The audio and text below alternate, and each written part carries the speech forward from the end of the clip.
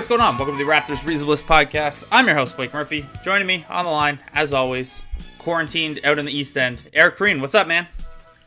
Black K. Good morning. What's going on? Not much, I mentioned that you're East End because recently at the Athletic Toronto, we all kind of collaborated to shout out some of the local businesses we're missing the most right now. And the commenters were, I don't want to say upset, but several pointed out how East End heavy the list skewed. I am not East End, but one of the places that I mentioned was East End, Danforth Music Hall. Why does everyone that works for the Athletic Toronto, except for me, live in the East End, Eric? Well, this doesn't apply to me, but there's certainly cheaper housing this way if you're going to buy. And I would say rent would probably tend to be cheaper east than west. I think those things are true. Apparently the schools have a better reputation on the east side rather than the west side too. If that, again, not a consideration for me right now, but a consideration for some on the staff. These are all theories that I am not going to be able to prove within the context of our podcast. Damn. Well, you were missing the dog park, eh? Well, yeah, it's better to say Walter is missing the dog park. No, I mean, he is. Like, every time we take him on a walk, he pulls us there, like, when we sort of pass it, and we have to explain to him, and it doesn't work because he's a dog and doesn't understand what we're saying, that the dog park is closed now. I'd also like to shout out for a non-East End, shout out the Rebel House, right across, basically, from Rosedale Station. It's a pub bar that I used to frequent when I lived up near that area, right on Yonge Street, and it's great, and I miss it. They have fantastic mac and cheese dish that has been haunting my dreams recently.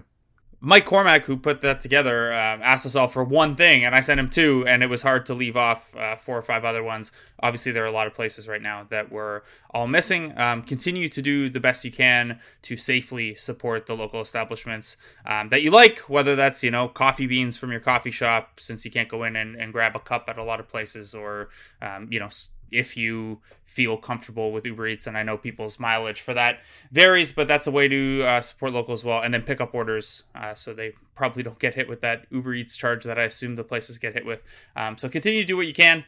Eric, one thing we are not missing this year is Zach Lowe's Luke Walton All-Stars. And I bring that up because before we get into the meatiest topic of today, we need to take a second for Chris Boucher. Whenever Zach Lowe drops his Luke Walton All-Stars, the first thing I do is check to see if there's a Raptor on there. I don't want to spoil his content, but I'm going to. Chris Boucher is a Luke Walton All-Star this year. Eric, you surprised to see... the other one that I always look for is Mike Prada's Film Room All-Stars at SB Nation. Yeah. Lots of Raptors on there pretty frequently because the Raptors have been a fun team for the last couple of years for basketball nerdery. Chris Boucher on the Luke Walton All-Stars. Eric, what were are you surprised by his inclusion? What do you think there? I mean, of the guys on the...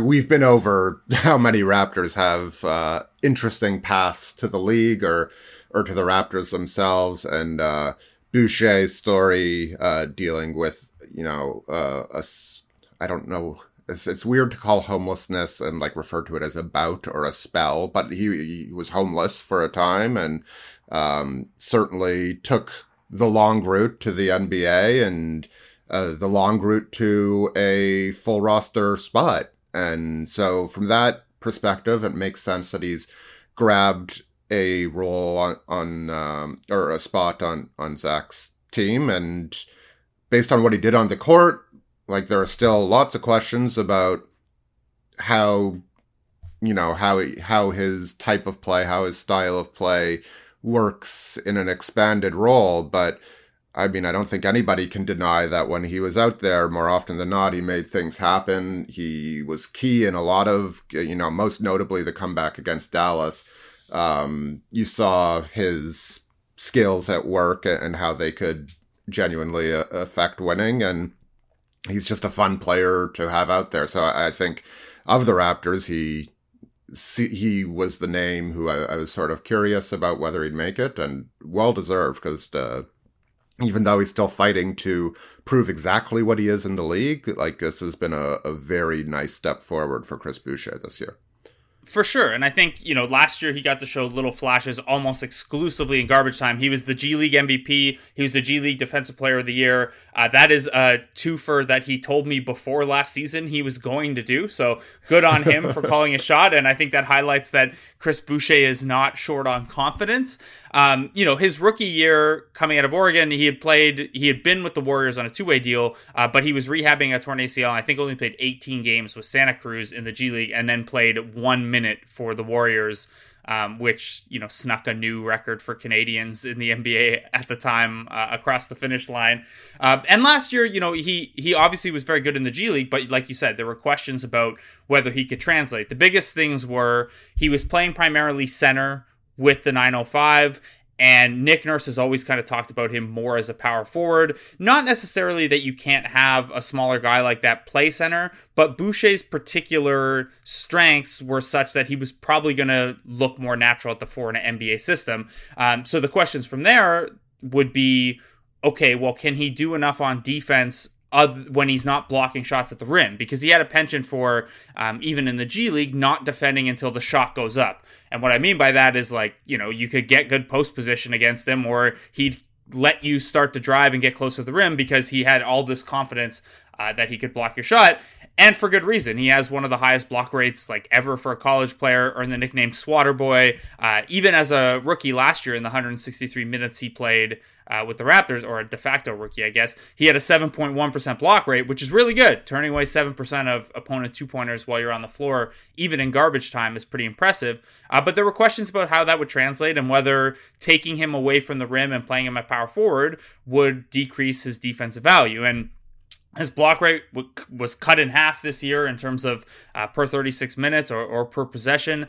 But I think what you saw was, he can defend on the perimeter a little bit, and he can still be a rim deterrent even if he's not playing a natural center position. The questions now are more, they're kind of more standard for a regular prospect. And Boucher's 27, so he's not, he doesn't fit a standard prospect development curve. But you're still running into things like, okay, well, to use a tech term, can it scale? Can Boucher go from 15 minutes a game on a good team, or 13 minutes a game on a good team, to 20 or 25? Or can he go to 25 on a bad team? I think we have ample evidence that Chris Boucher would be a great fantasy asset if he ever found his way onto a bad team, because he does stuff the stat sheet pretty well. 17 points, 12 rebounds, 3 blocks per 36 this year, and that's in a lower usage role than what he played in the G League or in his first go-around with the Raptors. I guess the bigger question now, Eric, is if we lose this season, Chris Boucher is a restricted free agent. The Raptors have invested 2 years in him. They're obviously fond of him. They would have the right to match any contract, any offer sheet he signs. The question, though, is, when we lined up this season and what this summer would look like beforehand, it was, well, maybe Chris Boucher is a bit of a succession plan with Marc Gasol and Serge Ibaka both being free agents. If Chris Boucher is not a center in the Raptors' eyes, what do you think his near-term future is with the team? Yeah, all free agent questions are strange right now because we just don't know the numbers, we don't know the cap room, and we don't know necessarily which teams are going to be active. We can guess that teams like Detroit and the Knicks will try to, make their moves, given that, unless the cap totally craters, they're going to have a ton of room. And obviously both of those teams have need for, younger or in Boucher's case, maybe in his age prime, but still growing and learning as a player. They'll have needs for those types of players. I'm sure the Raptors would like to keep him around. It's very hard for me, again, to put a number on what he's going to be worth out there. It's hard for me to see, based on his track record, that anybody's going to make him a huge priority, but it only takes one to throw out a 3-year, $15 million deal, which seems high to me, but is plausible for, a borderline rotation player who a team thinks highly of. And then the Raptors have themselves a situation, especially with, the cap going down and them having a bigger priority this summer in the case of Fred VanVleet. So I would hedge toward them finding a way to keep him. But I don't, especially with Pascal Siakam around and OG Anunoby around, if it creeps up to a number they're not, I think the number they're uncomfortable with might be lower, I guess, than it might otherwise be, just because they seem locked in at those 3-4 positions for the, long term. And 2021 flexibility is still yes. A thing that they're going to keep in mind, although who knows how any of this is going to play out. Speaking of bad teams with cap space, as well as cap management in general, to follow up on a note from last week, if anyone hasn't been paying attention, the Chicago Bulls did not hire Bobby Webster, so Raptors fans can exhale in that regard. They are restructuring their front office right now around non-Bobby Webster options. The Bulls have hired Arturas Karnisovas from the Denver Nuggets to lead their basketball operations department.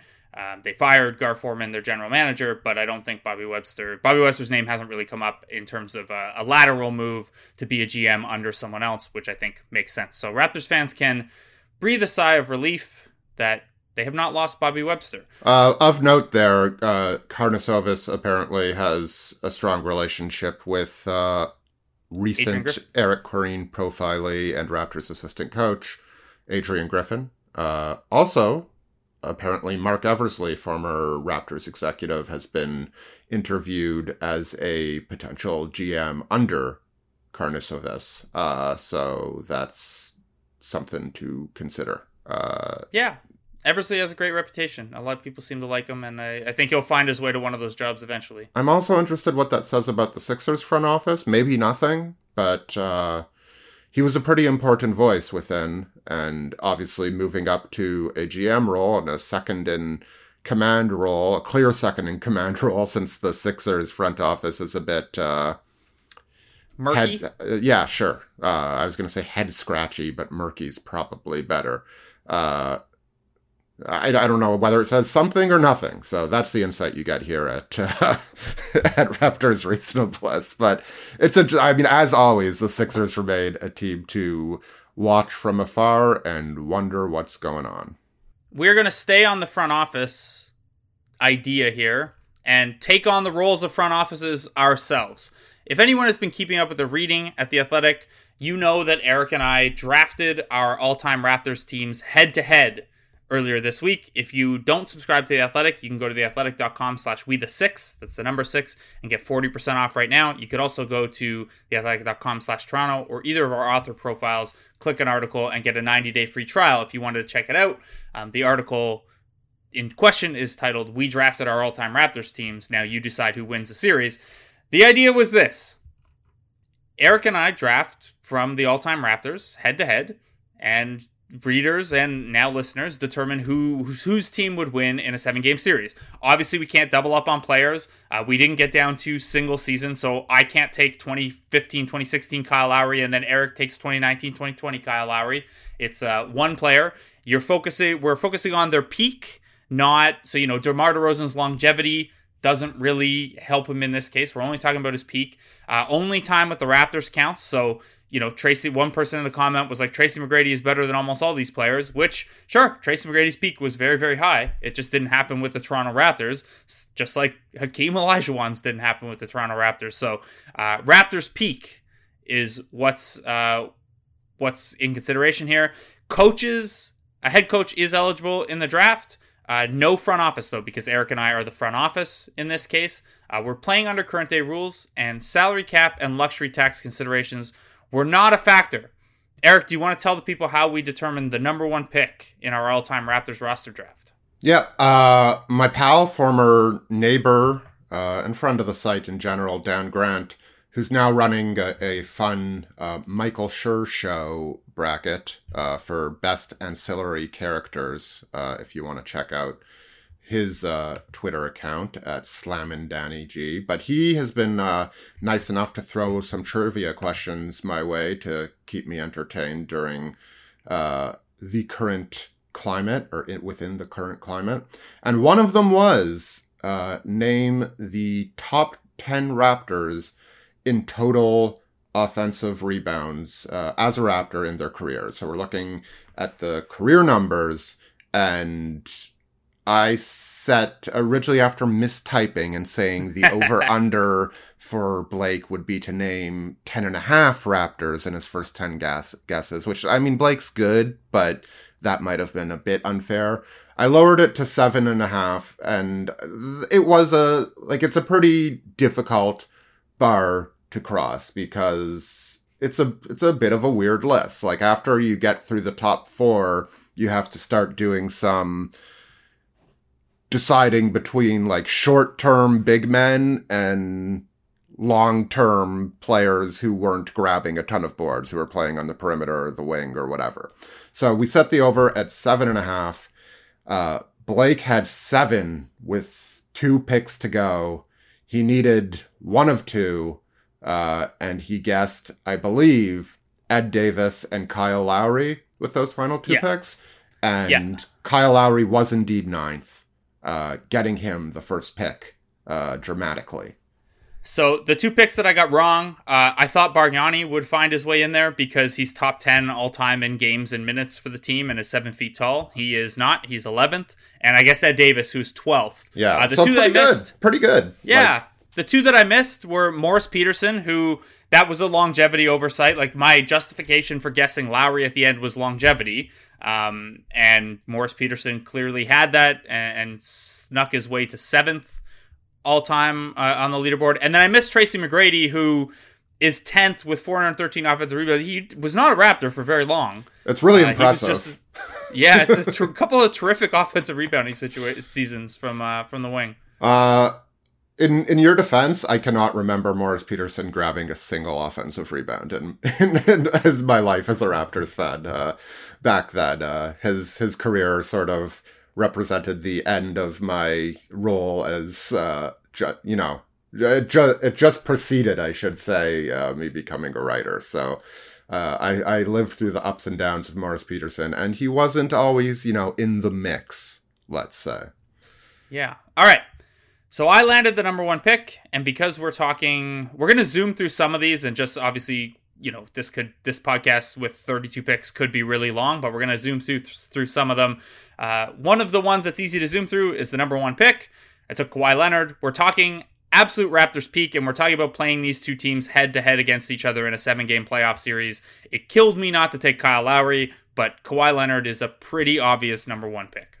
Yeah, I mean, that's what we were fighting for, and the reality is, unless, somebody had a really weird draft after that, I sort of felt like that was going to carry the day for most people, which is why I don't know, though, because we'll talk about this in a couple picks, but there was one pick that got the most discussion and the most debate, so I'm not even sure which one that is, but, I guess there are 2. Yeah, I'm sure of one of them.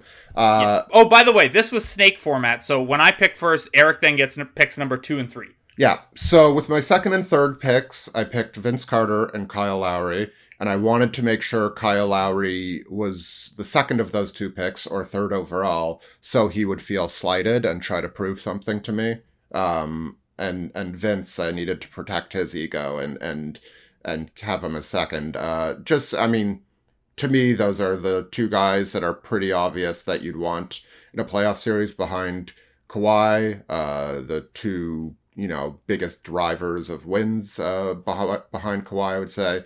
And I would just say that peak Vince, while not Kawhi Leonard, obviously, was very good in the 2001 playoffs, and he was very good overall. He's not a no-doubt first-team All-NBAer like the best version of Kawhi is, but he was really dynamic, explosive, and could hang some crooked numbers on you.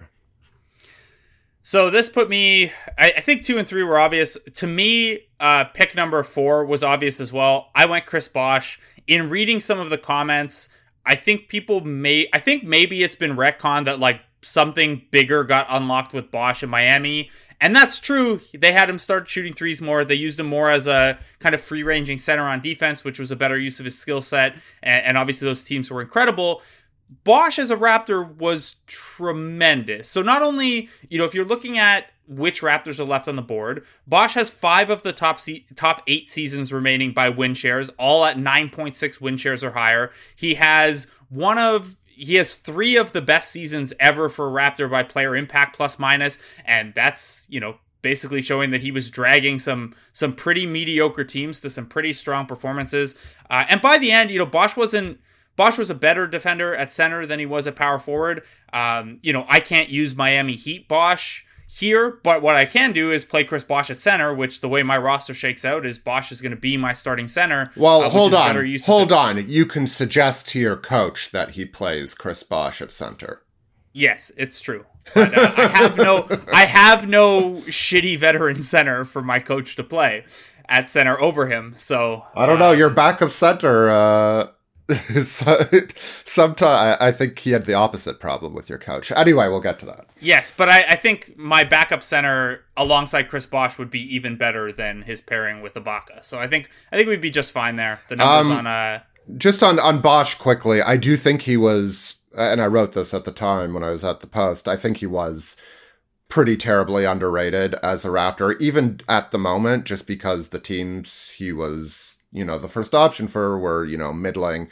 The one thing that's sort of hard to assess over time is with the Raptors, is his defense, just because of who he played with. Like, this last year, the Raptors were the worst defensive team, but Jose Calderon, Hedo Turkoglu, and rookie DeMar DeRozan and Andrea Bargnani were starting next to him. So yeah, I don't know.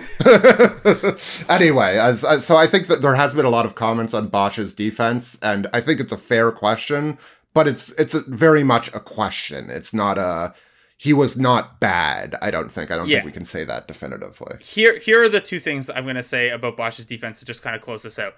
One, you don't suddenly become an all defensive caliber player by changing location. So if that was in Bosh, even if Bosh never got criticisms for like a guy who wasn't giving it his all or not trying or anything like that.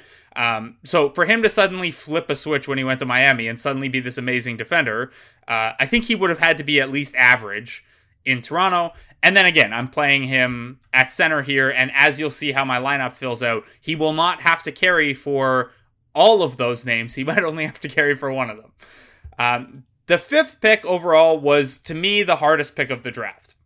So at this point, you have a guy who is unquestionably has a top 5 Raptors career, is unquestionably a top 5 Raptor performer by regular season, but introduces some fit issues and has a really spotty playoff track record. I picked DeMar DeRozan here. I do think that a little bit of the conversation of his playoff performances undercut just how good he was as an offensive player and as a number one. He was really good. He didn't always drive winning the way you want your top guy to. That was always the Lowry side of the equation. But DeMar was able to score a lot pretty efficiently. He became a pretty good passer by the end. My plan was to draft PJ Tucker so that DeMar would try on defense. It didn't work out that way. So from here, I'm going to have to make some fit and chemistry decisions to try to, account for the fact that I have DeMar DeRozan in my top 3. And, I kept in mind that, I could possibly have to have DeMar, if not come off the bench, then be the first sub out and man a second unit. There were a couple comments, understandably, about how DeRozan is tough to play in a playoff series, especially against a team that ends up with as much wing firepower as you have. As you'll see, I kept that in mind as I filled out my starting 5, and even as I made some bench selections, trying to work around DeMar DeRozan's individual defense and the lack of spacing that is introduced if he doesn't have the ball in his hands. Yes, the fit is a little awkward next to Kawhi Leonard, but I thought that with the talent drop-off here, and maybe talent's not the right word, with the Raptors' career drop-off here, it would just be too disrespectful to DeMar DeRozan not to take him, and therefore I went with that approach, even though, this, like I said, this was the toughest pick in the draft for me.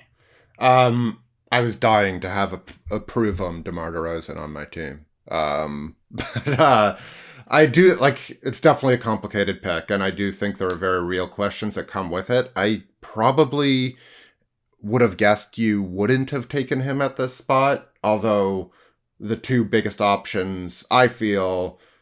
I mean, who do you think you would have taken if you didn't take DeRozan at that spot? I think Pascal. Yeah. So him... Not I think Pascal. I know what two picks you made next, and I know what pick I made after. I would have taken Pascal Siakam. Yeah. So it's an interesting choice, and I mean, I get why you did what you did, and but you know, as we saw over time, like, you do have to make a lot of concessions for having him in a fairly high usage spot, not as big as high usage as he was on many Raptors teams, of course. And, you know, given the depth of talent we're dealing with, that you were able to do that. Pretty well, but it is a legitimate fit question. And would you have taken DeMar 6th if I didn't take him there? I never really thought about it, to be honest. I think I was focused on the guy I took with six, but had he been available, I mean, him and Vince are just not a great wing fit, you know? Like that's... Especially if Vince is... This was another thing in the kind of post-analysis when people were comparing our defenses. Vince could defend, but I don't know that was a thing that he did regularly. Yeah, he was like, I remember in his rookie season, he actually got a reputation for being very good defensively, and that slowly slipped away over the course of his year. He was fine. But when, like a lot of guys who are asked to carry that much of the offense, like, his defense just wasn't a priority. And so I think, you know, if you put him in a bit of a lesser role, then maybe you get a bit more, but this is all, you know, highly speculative. My memories of him being not a weakness, not a guy you attack like you might attack DeRozan, but certainly you're not loving having him guarding Kawhi Leonard if that were the matchup that was... Which I'm not assigning that matchup, and it will be up to my coach to do that. So this seems like a natural time to move forward to my picks. I took, with my next pick, Marc Gasol. I know that's a bit controversial over Siakam. I just feel that first of all, we saw what he can do with just his intelligence and his defensive positioning, and his passing last year. And I think as a true center, and maybe you don't need a true center, your lineup, spoiler, is going to go without a true center, at least in terms of the Raptors era of these players, your starting lineup. But Marc Gasol has yet to really been effectively run out of a series, you know, either with the Grizzlies or the Raptors because of his size. He's been around long enough to figure it out, and he certainly can make you go on both ends, and he does give you that spacing when he deigns to shoot. And he's a lovely dude. Yeah, I mean, he's going to make everybody better. And since a comment went through my mind, like when Giannis Antetokounmpo after the season talked to our pal in Milwaukee, Eric Name, he said, like, sort of nightmares of Kawhi Leonard and Marc Gasol trapping him were running through his mind. And if you're going to get Kawhi Leonard, then I want the other half of that. And I'd like to see Kawhi Leonard try and navigate, a pick and roll situation with Gasol and maybe some other wing defenders I might pick up. And I'd like to see those schemes cooked up by a good coach. I wouldn't have minded Gasol slipping, because then I could have done the Kawhi Gasol double team or suggested to my coach to do the Kawhi Gasol traps on Vince Carter. And 2004, Vince Carter would have just walked off the court. He walked off the court at a lot less. Unfortunately, I don't have the coach that I would like, and that my roster, as it would turn out from here, would dictate is the best fit because of your next pick, 7th overall. Yeah, and this is, right up there with DeMar probably in terms of controversy.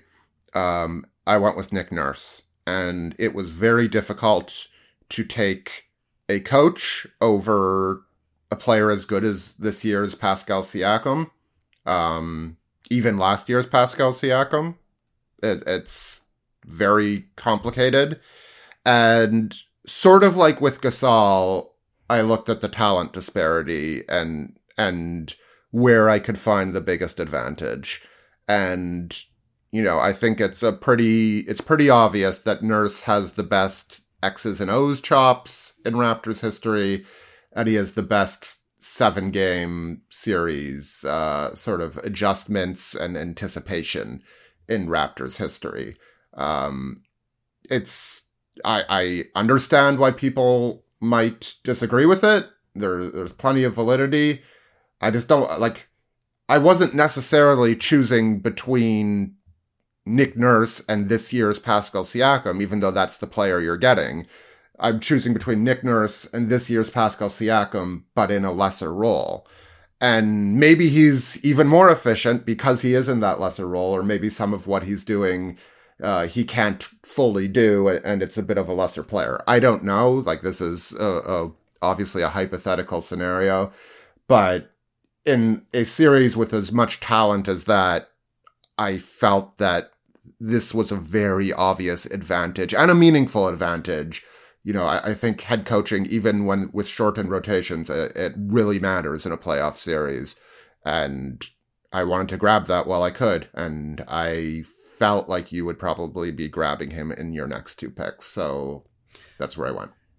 Yeah, picking a coach over an all-star in a vacuum, if you're playing a regular season or just building a franchise or whatever, is not a smart thing to do. But when this exercise is just one playoff series, and like you said, it's not as if you could take Nick Nurse and then I can take Eric Spoelstra or Greg Popovich or something like that. It's Nick Nurse and then I'm going to wait until pick number 32 to take the next best coach, and there's a pretty significant drop-off there. And as you'll see, I kind of build...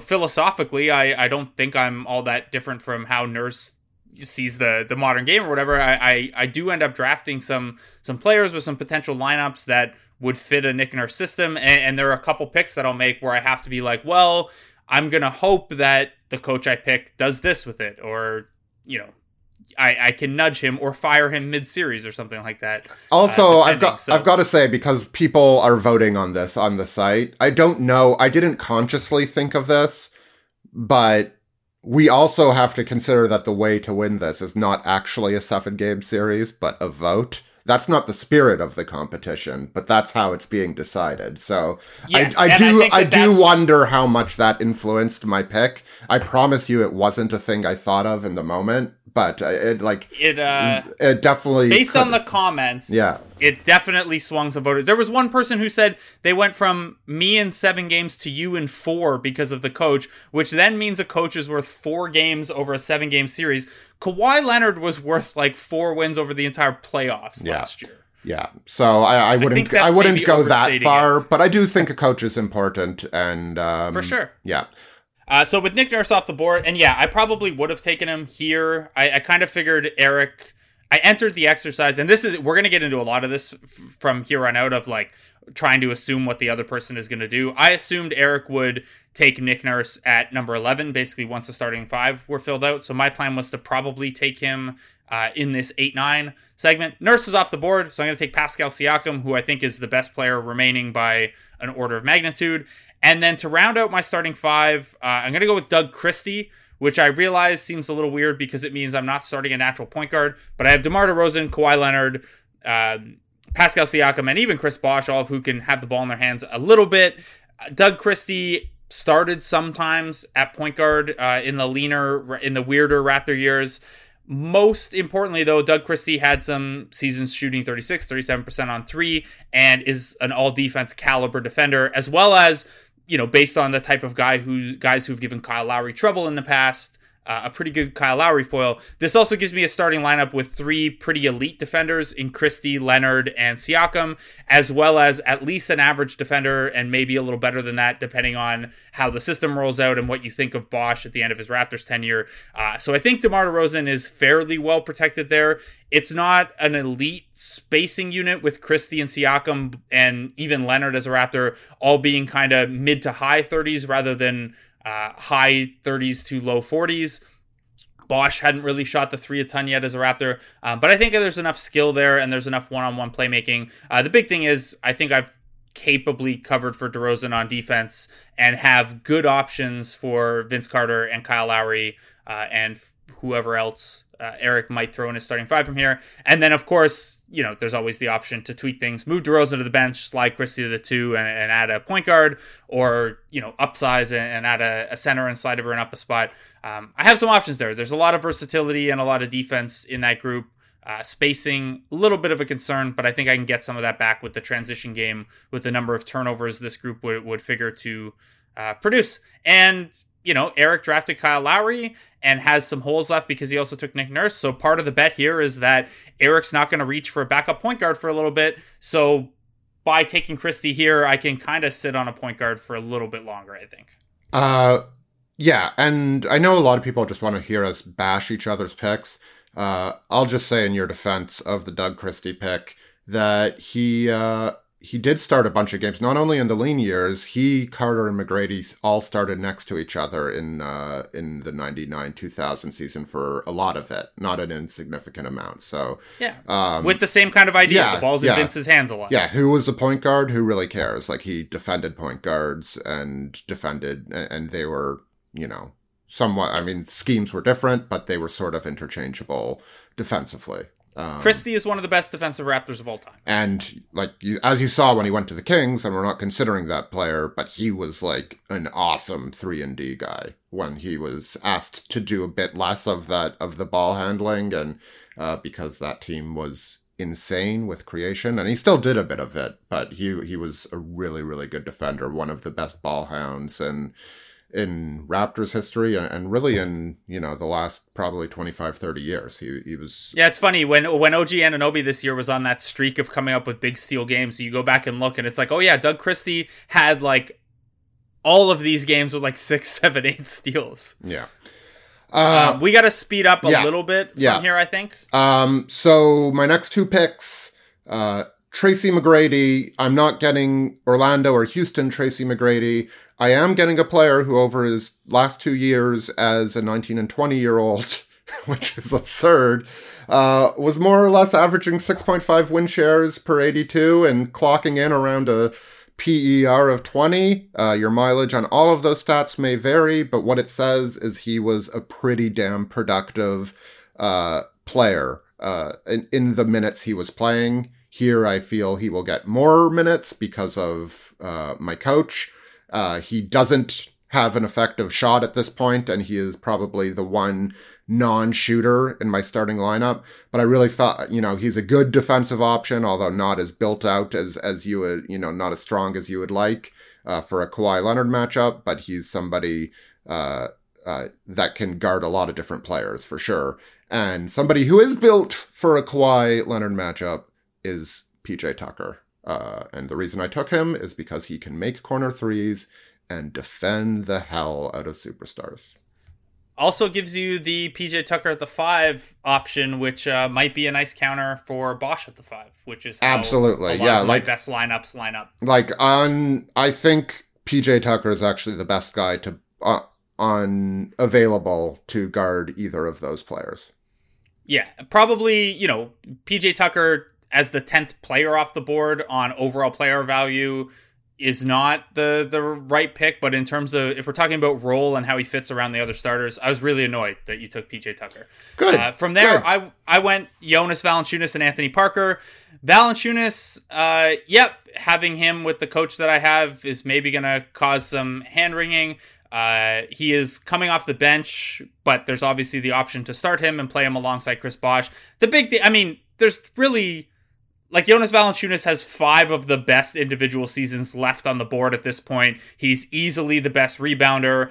think people sleep on the fact that by the end of his Raptors tenure, he was solid defensively. I won't go as far as to say he was great or anything, but his rim deterrent and rim protection numbers in the dropback scheme had gotten pretty good. No, he doesn't have the range necessary if you go PJ Tucker at the 5 or whatever, but he's being asked to do a little bit less here. He was really good. He also is like 11th all-time in true shooting percentage, and so I'm pretty comfortable with him soaking up some extra usage in a second unit here, which is something that I think both of us wanted to see a little more of toward the end of his Raptor run when he was seeing some games off the bench. My other pick is Anthony Parker, who I think is the best kind of 3-and-D role specialist left on the board. In retrospect, I probably like Danny Green's probably the smarter pick here than Anthony Parker, but Parker has some really, really good seasons that hold up just a little bit better analytically, and I'm assuming Anthony Parker in a modern day game would take more than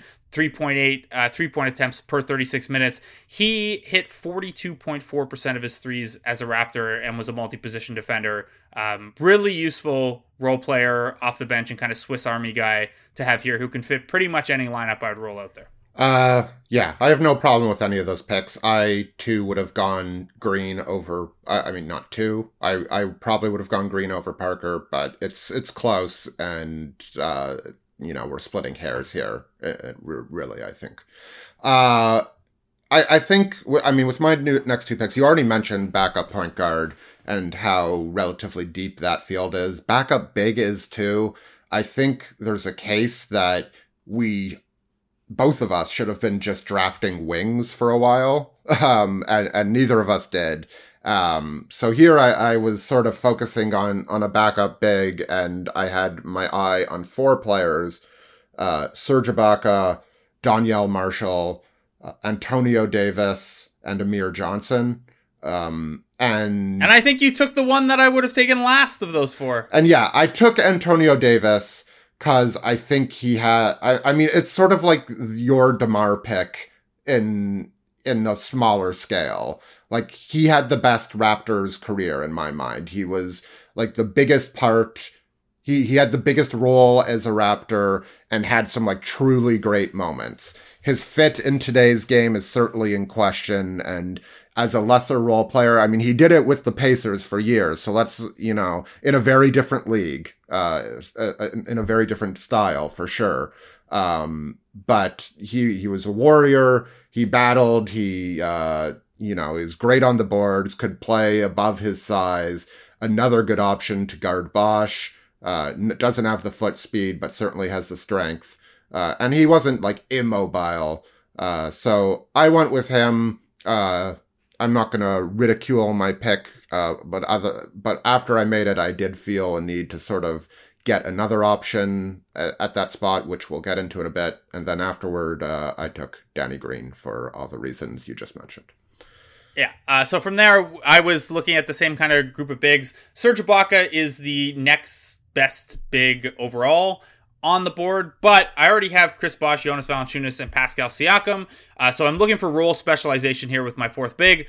I went with Donyell Marshall, who not only had a 9.8 win share season in 2003-2004, which kind of, it blows away even like Amir, who was an analytic darling, and it beats significantly Serge Ibaka's best regular seasons. I still think Ibaka is, a better all-around player, but Marshall as this 3-point shooting power forward / center, who could get a lot of threes up. He took 5 per game as a Raptor and hit 41%. When I'm talking 4th big and a guy who can come in and play a specific role in a series, I like that role specialization. After him, I went Jose Calderon. A number of backup point guards here you could go with. No, I probably wouldn't want to have to start Calderon, especially if DeMar DeRozan's not the subsequent move to come off the bench. And a Calderon, Jonas Valanciunas defense in the second unit is obviously leaving some pick and roll opportunities there. But I also think that that's probably the best pick and roll combination you could create from Raptors that aren't Kyle Lowry. And in a second unit where they're going to be playing with some starters and have some shooting around them, I'm okay with that. Jose Calderon at this point is also, I think, my 8th or 9th player. So some good value there as well. And Jose Calderon, don't forget, had one of the most lethally efficient offensive seasons in NBA history, as well as a 10-win season. Yeah, he's not the guy I would have chosen at that position. I was more than happy to let you do the choosing and point guards. Well, you knew I was going to take Jose at some point. I felt like you would, and I thought about just taking him to mess with you, as I would do later in this draft. But I just didn't feel it was enough of a priority to pick a backup point guard before Kyle Lowry is going to be playing, mid 30 minutes, and that's cool with me.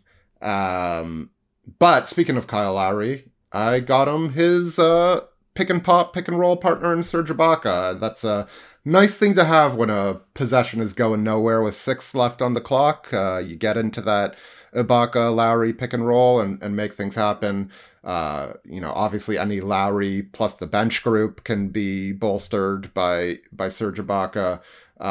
If Antonio Davis really doesn't work in the modern game, you can use Ibaka in his place. I think there's evidence that they could play together. I mean, the Raptors succeeded a lot against different teams than yours, playing bigger lineups last year.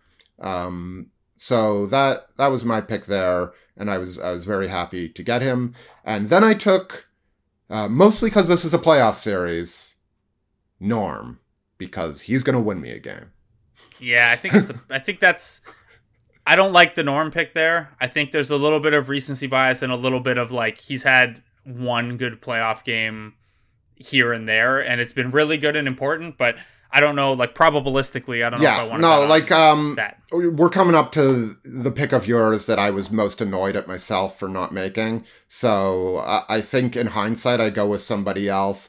But I do think my team isn't as rich in individual offensive creation as yours, at least especially in the starting lineup. I'd say you have McGrady and Tucker and Gasol, who aren't really creating for themselves. So I felt like having somebody off the bench who, if we're getting in a sloppy game, can really take it himself and make something happen. I felt, Nick Nurse often refers to it as vault-up shooting when he compares it to the guy that you're about to take. And that's sort of the difference. And I think that's what was on my mind when I made the Powell pick. And listen, if we're getting the best versions of this guy, sure, maybe he gets injured in the series, but this year's version of Norman Powell is really, really good. So maybe there are better players available. I'm happy to have him. Cool. From there, I went Damon Stoudemire. Just even though I waited on a backup point guard, I still wanted an extra point guard. I would still like to have 2 point guards ready to go in the rotation. It was hard to pick Damon while they're replaying NBA Finals games, and Fred VanVleet is doing what Fred VanVleet did, and I knew that taking Damon, I would concede Fred VanVleet to you. However, Damon's first 2 seasons were really, really good, and I felt like it's kind of a DeMar light pick where it's just the value or the talent level, you can figure out the fit if you get a guy who's this good. This is probably the pick I like the least in retrospect. I probably would take Fred here in a redraft, but Damon was also really, really good in those 2 years as a Raptor. And then from there, I went OG Anunoby, who gives me a fourth if not all defense, fringe all defense guy, along with Christie, Leonard, and Siakam. A lot of defensive versatility. Another guy who can play a low usage role, again, around my high one-on-one guys and knock down some threes, and another option to throw at your top guys defensively. He could slide in for DeMar in the starting lineup, and you have just this incredible defensive unit. He could, capably play in pretty much any unit as a 3 or a 4, even a 2, as we saw a little bit this year. I think OG at 21 is one of when you're focusing in on what role each guy is going to play in an actual playoff series when you see the final rosters, I think OG at 21 is one of the best value picks in the draft, maybe outside of this next pick that you get to make. Yeah, and I will say, much like you were annoyed when I picked Tucker, I was annoyed when you picked OG, and I think it's my fault. He should have been higher on my board, and he wasn't somebody I was strongly considering, and I think I was drafting more for position than for skill set, and I think if I had taken Ibaka where I took Davis, having Norm and OG in my previous 2 picks would have been ideal roster construction versus how it ended up. But I still do have a lot of, pretty solid individual defenders, and so I'm not too worried about losing out on them, but it would have been, given that you have Kawhi Leonard, a really nice option for me to have. I took Fred VanVleet with my next pick. He was all things being even, he was the guy I wanted the most of those 3 backup point guards, Jose Calderon, Damon Stoudemire, and Fred VanVleet. It's, if Damon, I obviously didn't care enough. Don't tell this to Fred VanVleet when he plays for me. But whether I got Damon or Fred wasn't a huge issue to me. So I wasn't picking him earlier, but it did work out the way I wanted, and I'm glad to have his finals MVP vote. I'm happy to get the post-Fred VanVleet Jr. version of Fred VanVleet Sr. He will shoot 78% from three-point, and it's going to be a problem for you. My next pick, which I know you were happy to make fun of, was Lou Williams. And I will say we're getting to the point where players picked at in this spot are likely not playing, or not playing big roles, at least. You better hope so. Lou Williams was another nod to my roster being a bit short on offensive creation in this particular draft. In reality, they'd actually have plenty of it, but against your team, there's not that much in some of the individual defenders you can throw at my guys. I just want, another microwave option off the bench. Him going against Kawhi or OG or Doug Christie, it's probably not going to be the most efficient option, but he is a guy who can, get his way to the line, and his season in Toronto was pretty damn good right up until the playoffs. Yeah, this is a guy who has a 55.4% career true shooting percentage that drops to 49 in the playoffs, and was at 56.4 as a Raptor before it dropped to 43.3. And that was against the Washington Wizards team that did not have Doug Christie to throw on him. Don't think Lou Williams is seeing his way into a game. My depth pick here to kind of round out the guys who could play. I went with Morris Peterson just as another kind of 3-point shooting option who can play a couple spots. Not an elite defender, but a passable one. And then Amir Johnson as, at this point, pretty significantly the best player, the best Raptor analytically in terms of impact on winning. Has one of the best Raptor seasons ever by player impact plus minus. Has a handful of seasons where he was worth 6 or 7 win shares. Also, a little bit of role versatility, position versatility, good locker room guy. Happy to get Amir as my 5th big here. I follow reasonable picks all. Norm Powell and Morris Peterson, I was sort of deciding between those two in a previous world, a few pick slots ago. I then went with Mike James, first to get a 3rd point guard on the roster, but also for the one-on-one games with Lou Williams in practice. That would be good. Yeah. That would be good fun, you have to admit. I thought those two were a little redundant on the same roster, though, to be honest. Get out of here. You can never have enough chucking, my man. Again, the plan isn't for either of these guys to play, which might make for a contentious issue off the court. But I think we have to take some leaps here if, we're picking the best players in a franchise's history. Even a history as short as the Raptors, you have to think that players might understand that why they're playing behind some of the players they're playing behind. But if you want to create a scenario in which Mike James and Lou Williams try to lead a revolt against Nick Nurse, and then Nick Nurse and me have to ban them from the team, you can do that if you want. That's fine. Sure. I also took Matt Thomas. I took him for 1-possession scenarios to get off shots, and there are lots of pure shooters, and not lots, but there are a fair number. Was Jody Meeks off the board?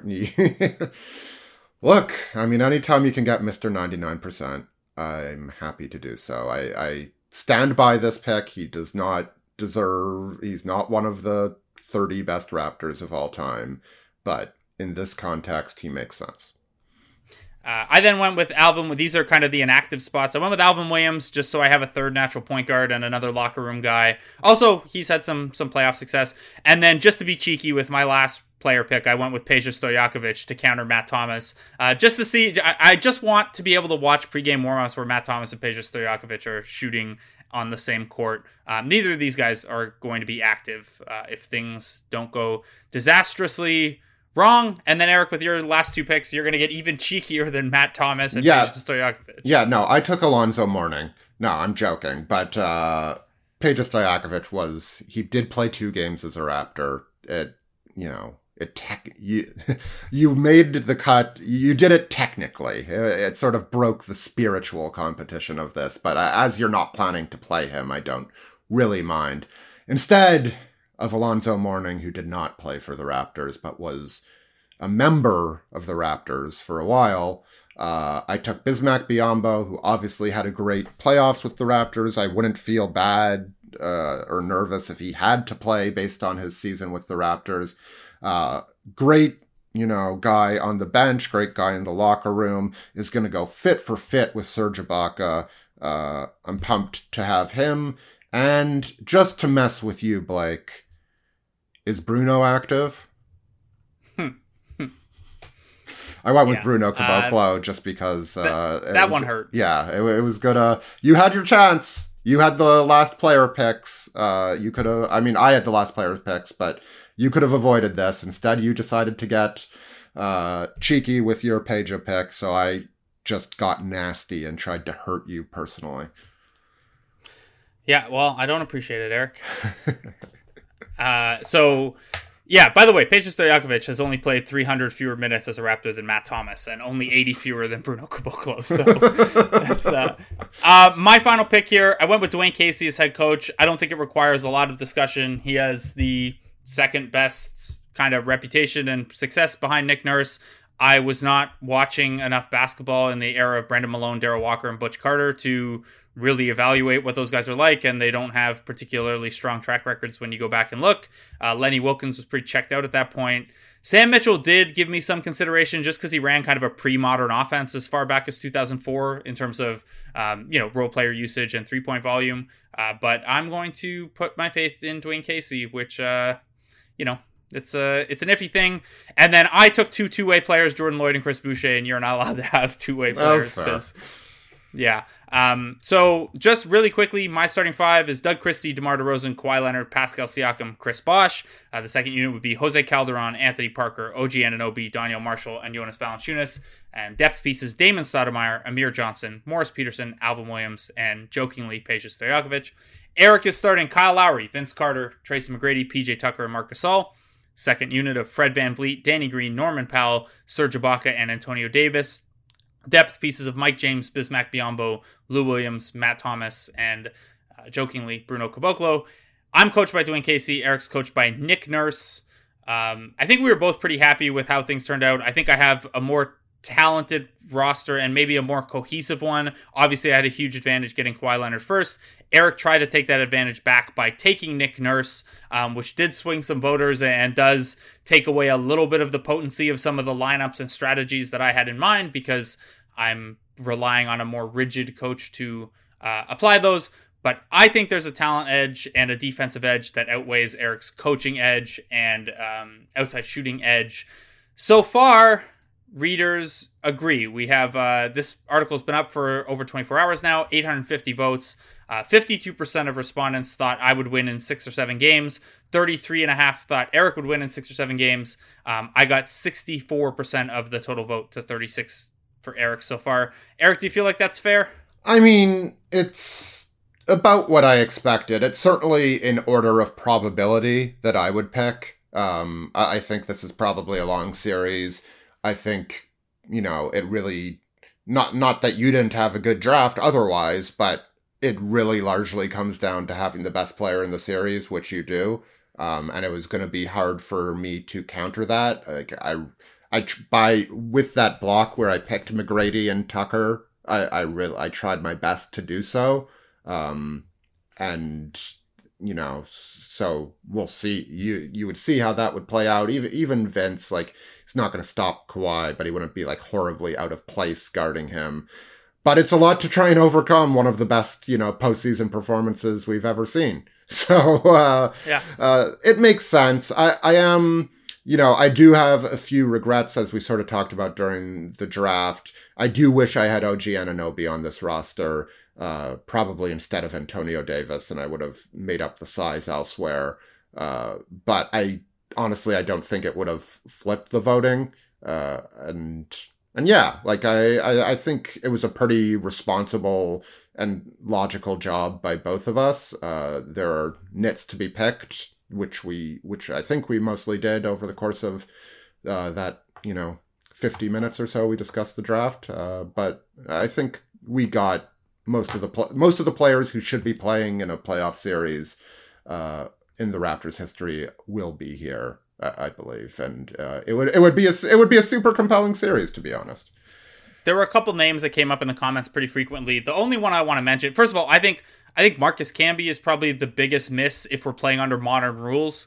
Obviously, he didn't have a very long time with the Raptors, but he, I think, led the league in shot blocking, which would be a helpful thing to have. A lot of people were like, where is Charles Oakley? Charles Oakley averaged 8 points, 8 rebounds, 3 assists as a Raptor, and had a dog shit shooting performance across the board. I love Charles Oakley as a character, and I'm sure that toughness and that attitude would be helpful. I do not think 8-8 inefficiently has a real gripe to not be on one of these rosters. I'm still upset at him.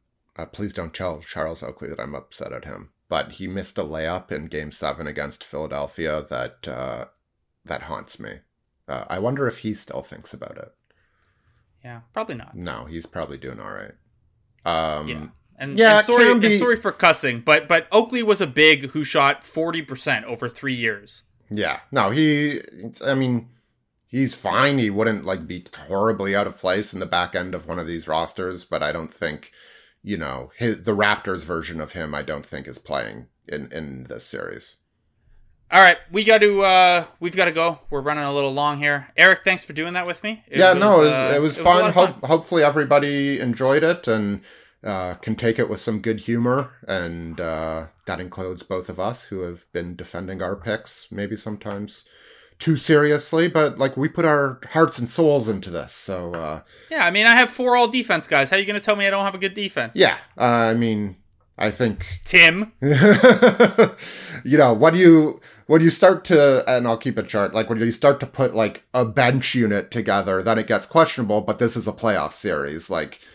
The bench units aren't going to be a bench mob. At most, it's going to be 3 bench guys and DeMar and Chris Bosh or something like that. So, or DeMar and Pascal Siakam. So it's not, and if they're playing with Anthony Parker, OG, and Danielle, that's not a great defensive group, but they're also not a disaster by any means. So, and all that shooting. Yeah. So it's, these are good teams. The Raptors have had some good players, and you have the best one, which was something I had to scramble to try and figure out. Yeah, I had the slightly better team based on the voting. All right, guys, that was a lot of fun. Thanks for running through that with us. Again, the article's up on The Athletic. If you don't already subscribe, there are 90-day free trials right now, and you can go to theathletic.com/we the6 for 40% off. Eric, thanks so much, man. Thank you. See you.